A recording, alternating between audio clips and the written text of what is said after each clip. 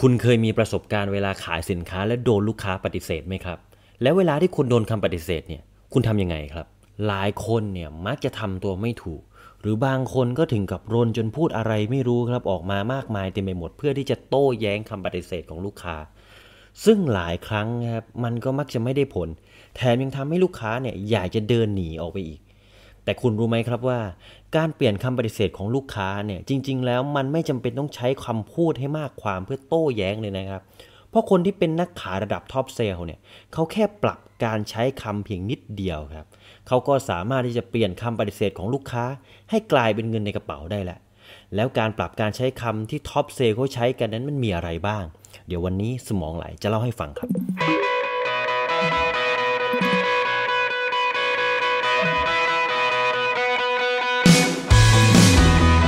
ข้อ1ครับ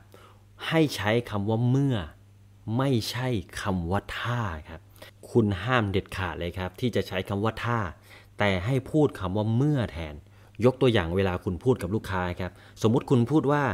ถ้าคุณตัดสินใจซื้อผมมั่นใจว่าคุณจะชอบอันนี้ผิดนะครับเพราะคุณบอกว่าถ้าคุณตัดสินใจซื้อให้เปลี่ยนใหม่ครับเปลี่ยนเป็นเมื่อคุณตัดสินใจซื้อคุณจะชอบมันประมาณนี้ครับหรือว่าถ้าคุณจะออกไปทดลองอันนี้ผิดครับให้เปลี่ยนเป็นเมื่อคุณออกไปทดลองสาเหตุก็เพราะว่าคำว่าถ้าเนี่ยมันเป็นคำที่ไม่มีพลังครับมันจะทำให้ทุกอย่างดูไม่น่าเชื่อถือคือถ้าไงคือถ้าคุณลองคือถ้าคุณใช้มันดูไม่น่าเชื่อถือครับเพราะว่าคำว่าถ้าเนี่ยมันเหมือนกับคุณก็พูดเองด้วยความที่ไม่ค่อยจะมั่นใจเท่าไหร่เพราะว่าถ้าคุณมั่นใจคุณไม่ใช้คำว่าถ้าหรอกจริงไหมแต่คำว่าเมื่อครับคำว่าเมื่อมันคือคำที่มีพลังครับเป็นคำที่เป็นบวกดังนั้นครับผมแนะนำให้คุณหัดใช้มันให้คล่องนะครับดังนั้นจำเอาไว้เลยครับว่าคำว่าถ้าเนี่ยมันมีพลังลบส่วนคำว่าเมื่อเนี่ยมันมีพลังบวกต่อไปข้อ2ครับเวลาที่คุณโดนคำปฏิเสธจากลูกค้าเนี่ยคุณห้ามเถียงเพื่อให้ตัวเองชนะแต่คุณต้องช่วยให้ลูกค้าเขาตัดสินใจง่ายขึ้นครับ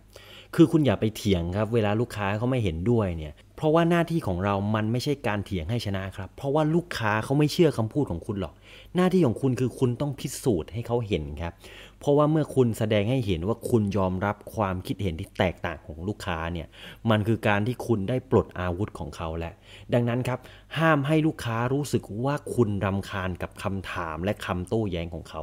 คุณจะต้องยอมรับมันก่อนยอมรับด้วยรอยยิ้มที่มั่นใจครับยกตัวอย่างครับสมมุติว่ามีลูกค้าเขามาซื้อเครื่องดูดฝุ่นนะและเขาพูดว่าไอ้เครื่องดูดฝุ่นของคุณเนี่ยดูแล้วมันน่าจะกินไฟมากเลยนะคุณเชื่อไหมครับเวลานักขายทั่วไปได้ยินคำอย่างนี้มักจะพูดกลับไปยังไงครับมักจะรนครับแล้วบอกว่าโอ้ลูกค้ามันไม่กินหรอกมันจะกินได้ยังไงเนี่ยมันประหยัดไฟเบอร์5ไม่ใช่ครับคือการพูดแบบนี้มันคือการเป็นคนละฝั่งกับลูกค้ามันคือการเป็นศัตรูกับลูกค้าครับคุณต้องเปลี่ยนคำครับอย่าใช้คำว่าไม่กับลูกค้าอย่าใช้คำว่ามันไม่กินไฟหรอกแต่คุณต้องเปลี่ยนเป็นคำว่าคุณอาจจะคิดแบบนั้นนะครับเพราะว่ามันดูทรงพลังมากแต่จริงๆแล้วมันประหยัดไฟมากเลยนะเห็นไหมครับวิธีนี้มันไม่ใช่การพูดคำว่าไม่เพื่อปฏิเสธลูกค้าแต่มันคือการบอกลูกค้าแบบเนียนๆว่าไอ้เครื่องดูดฝุ่นเนี่ยมันไม่กินไฟมันเหมือนกับว่าคุณเนี่ยอยู่ฝั่งเดียวกับลูกค้าเป็นพวกเดียวกันกับลูกค้าครับแต่ลองคิดดูครับว่าถ้าคุณบอกว่าโอ้มันไม่กินไฟเลยครับมันไม่กินใครบอกว่ากินมันคือการที่คุณได้เริ่มต้นการโต้เถียงเรียบร้อยแล้วครับถ้าลูกค้าบอกว่าเนี่ยมันดูหนักมากเลยนะคุณอย่าไปบอกว่าโอ้มันไม่หนักหรอกมันหนักอะไรมันไม่ได้หนักเลยแต่คุณแค่เปลี่ยนคำครับแค่คุณใช้คำพูดที่ว่าจริงอยู่ครับมันอาจจะดูหนักแต่ลองถือดูสิครับคุณจะรู้ว่ามันเบาแค่ไหนเห็นไหมครับหน้าที่ของเราไม่ใช่เถียงครับแต่มันคือการพิสูจน์ให้ลูกค้าได้เห็นด้วยการกระทำการทดลองของลูกค้าเองดังนั้นครับวิธีการแก้คำปฏิเสธนี้ก็คือคุณต้องเห็นด้วยกับลูกค้าก่อนแล้วค่อยๆดึงเขามาเป็นพวกของเรานะครับอย่าไปบอกว่าไม่อย่าไปบอกว่าไม่ถ้าลูกค้าบอกว่าแพงก็บอกว่ามันอาจจะดูแพงนะครับแต่เนี่ยผมจะแสดงให้ดูว่ามันคุ้มค่าแค่ไหนเนี่ยครับอย่าไปบอกว่าไม่แพงหรอกไม่แพงหรอกคือเห็นด้วยก่อนแล้วดึงเขามาเป็นพวกเดียวกับเราครับ ต่อไปข้อที่4เลยคือคุณอย่าร้อนตัวครับเวลาที่คุณตอบคำโต้แย้งของลูกค้าหรือตอบคำปฏิเสธของลูกค้าเนี่ยคุณไม่ต้องพยายามอธิบายอะไรให้มันยืดยาวครับเพราะว่าอะไรรู้ไหมยิ่งคุณอธิบายอะไรยาวๆมันยิ่งมีพิรุธครับดังนั้นคุณตอบให้ตรงจุดโดยใช้คำพูดให้น้อยที่สุดครับยิ่งคุณตอบน้อยคำโอกาสที่ลูกค้าจะแย้งกลับก็ยิ่งน้อยลงจำไว้ครับว่ายิ่งคุณพูดมากเท่าไหร่เนี่ยลูกค้าก็จะมีเวลาคิดคำโต้แย้งกลับมาหาคุณเนี่ยมากขึ้นเท่านั้นในทางกลับกันครับคุณต่างหากที่ต้องใช้เวลาคิดจริงไหมดังนั้นคุณต้องพยายามให้ลูกค้าเป็นฝ่ายพูดครับยิ่งลูกค้าพูดมากเท่าไหร่คุณก็จะยิ่งมีเวลาคิดคำตอบให้มันคมมากขึ้นเท่านั้นดังนั้นครับเวลาที่ลูกค้าเขากำลังปฏิเสธคุณเนี่ยคุณแค่ถามคำถามเกี่ยวกับสิ่งที่คุณกำลังจะขายก็พอครับยกตัวอย่างเช่นคุณลูกค้าชอบชิ้นไหนมากกว่ากันครับคุณลูกค้าชอบสีนี้หรือว่าสีนี้ครับใช่ขนาดนี้หรือเปล่าครับเป็นขนาดความใหญ่ที่ลูกค้ากำลังมองหาอยู่คุณลูกค้าลองสัมผัสสิครับมันนุ่มนวลใช่ไหมครับ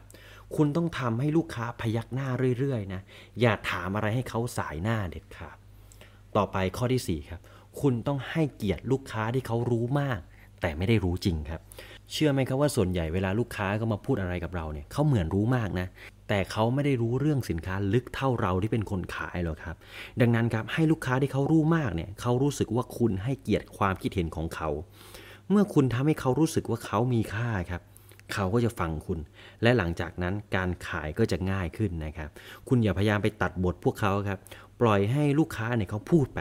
ให้ลูกค้าเขาพูดเพื่อต้อนตัวเองให้จนมุมเพราะว่าบางครั้งเนี่ยยิ่งเขาพูดมากเท่าไหร่เนี่ยกลายเป็นว่าเขาปิดการขายตัวเองด้วยซ้ำนะครับดังนั้นคุณอย่าไปกีดกันเขาครับดังนั้นถ้าคุณเจอลูกค้าที่เหมือนจะรู้มากนะครับให้คุณดึงลูกค้าเข้ามาเป็นพวกด้วยการใช้คำถามที่ถูกต้องครับอย่างเช่นลูกค้ามีความเห็นอะไรบ้างครับถ้าเป็นลูกค้าจะเลือกอันไหนครับพอลูกค้าพูดมากๆนะครับลูกค้าพูดแล้วก็ใช่เลยครับอย่างนั้นเลยครับลูกค้าที่ตาถึงจริงๆเลยครับเห็นไหมครับอย่าลืมเด็ดขาดครับว่าคุณกำลังช่วยให้ลูกค้าตัดสินใจง่ายขึ้นไม่ใช่จ้องที่จะเถียงใครดังนั้นครับจงพูดให้ลูกค้าเขาพยักหน้าคุณจำไว้เสมอนะครับว่าคุณช่วยให้ลูกค้าตัดสินใจไม่ใช่ชนะการโต้เถียงคุณทำให้ลูกค้าซื้อครับคุณทำให้ลูกค้าจ่ายเงินคุณให้ง่ายที่สุดไม่ได้มาโต้วาทีไม่ได้มาเอาชนะใครจำไว้ครับว่าเมื่อไหร่ที่คุณเถียงลูกค้าชนะนั่นหมายความว่าคุณแพ้อย่างราบคาบแล้วเพราะเมื่อไหร่ที่คุณเถียงลูกค้าชนะลูกค้ามักจะไม่จ่ายเงินให้คุณครับแต่ถ้าคุณอยากชนะลูกค้าจริงๆคุณต้องทำให้ลูกค้าควักเงินในกระเป๋ามาจ่ายคุณให้ได้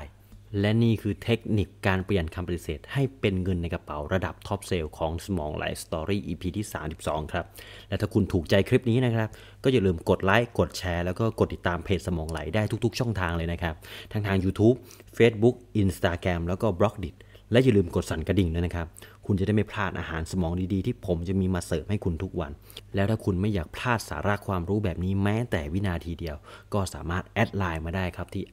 @SamoungLai และทุกครั้งที่มีคลิปใหม่ผมจะส่งตรงคลิปนั้นไปให้ถึงหน้าบ้านของคุณเลยแล้วพบกับ SamoungLai Story ได้ใหม่ตอนหน้านะครับสำหรับวันนี้ผมก็ต้องขอบคุณทุกคนที่เข้ามารับชมรับฟังครับผมขอลาทุกคนไปก่อนครับสวัสดีครับ